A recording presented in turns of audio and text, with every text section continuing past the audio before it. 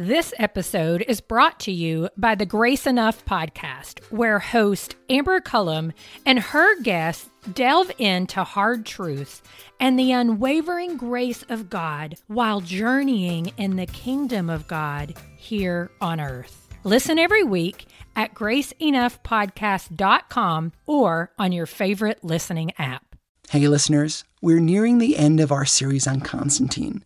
We're going to take a quick dive into one of the more confusing words in the Bible and also in the Nicene Creed. The Council of Nicaea, remember, was organized by the Roman Emperor Constantine, and one of the words they used is begotten. You're listening to the show that uses journalistic tools to look inside the Christian church. We press pause on the culture wars to see how we got here and how we can do better. I'm Chris Staron, and this is Truce. This episode is brought to you by the Grace Enough podcast. I am its host, Amber Cullum. Each week, I sit down with a guest to discuss hard truths and the unwavering grace of God they've experienced while journeying in God's kingdom here on earth. You'll hear from guests like Jen Wilkin, Jamie Ivey, Andy Crouch, and Scott McKnight. Listen to these conversations and more by searching Grace Enough Podcast on your favorite listening app or by visiting graceenoughpodcast.com.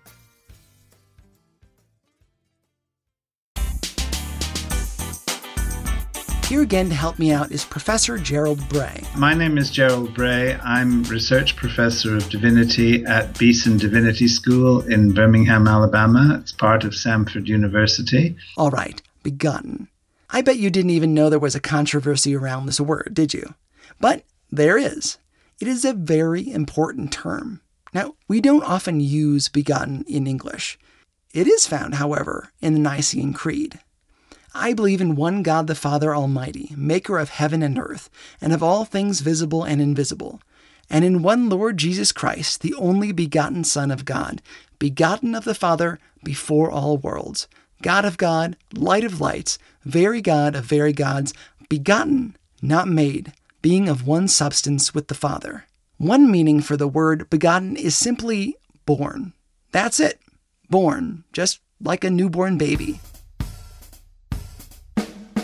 Which works if you take it to mean that Jesus was born on earth as the son of Joseph and Mary.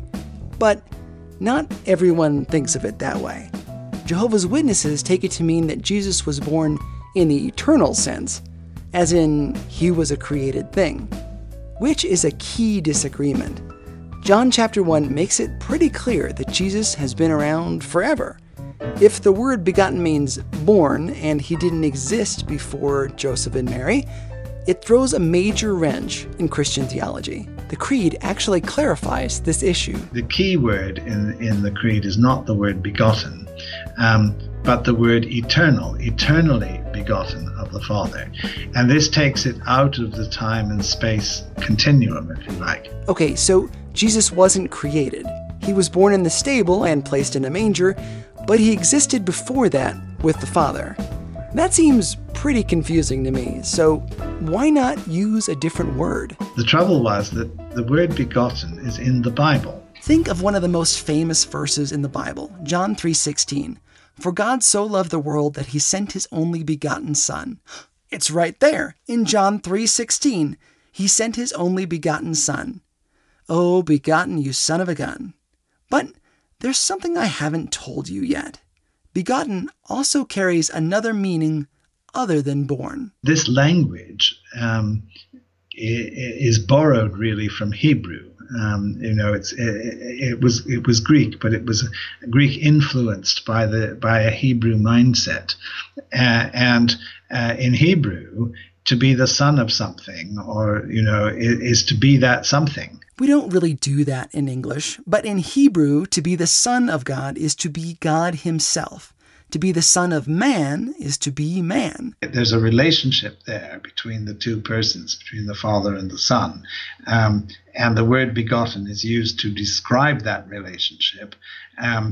but it's not a physical process as human birth is. You're taking the language out of the human context. Here's another example. The Greek word for begotten also appears in Hebrews 11:17 to describe Abraham's relationship with Isaac as his only begotten son. Remember Abraham and Isaac? Abraham was supposed to have a miracle son in his old age, and when God finally gave it to him, he was then supposed to sacrifice his son, Isaac. So Hebrews calls Isaac Abraham's only begotten son. There's just one little bit of trouble. Isaac wasn't Abraham's only son. He had another, named Ishmael. So Isaac wasn't the only son, just his only begotten son. Begotten refers to the special relationship between Abraham and Isaac. I mean, Isaac is called this because he is the heir. You see, the point made in the Old Testament is that Abraham's other children, other sons, were sent away. Ishmael and all the others. They were sort of given a few camels and what have you, and told to go off and start their own lives somewhere else. Whereas Isaac was the heir, and of course Christ is the heir of the kingdom of God. To say God so loved the world that he gave his only begotten son is to say that God gave himself, because Christ is God, eternal. That confusing little word was meant to amplify those facts, but due to our ever-changing language, we've lost a little bit of its special character. I should say, before we end our series on Constantine completely, that what we call the Nicene Creed today is actually a retouched version of the original. What we have today is a creed that was composed at the Council of Constantinople in 381. It took the concepts of the original and built on them. Still, both are very helpful.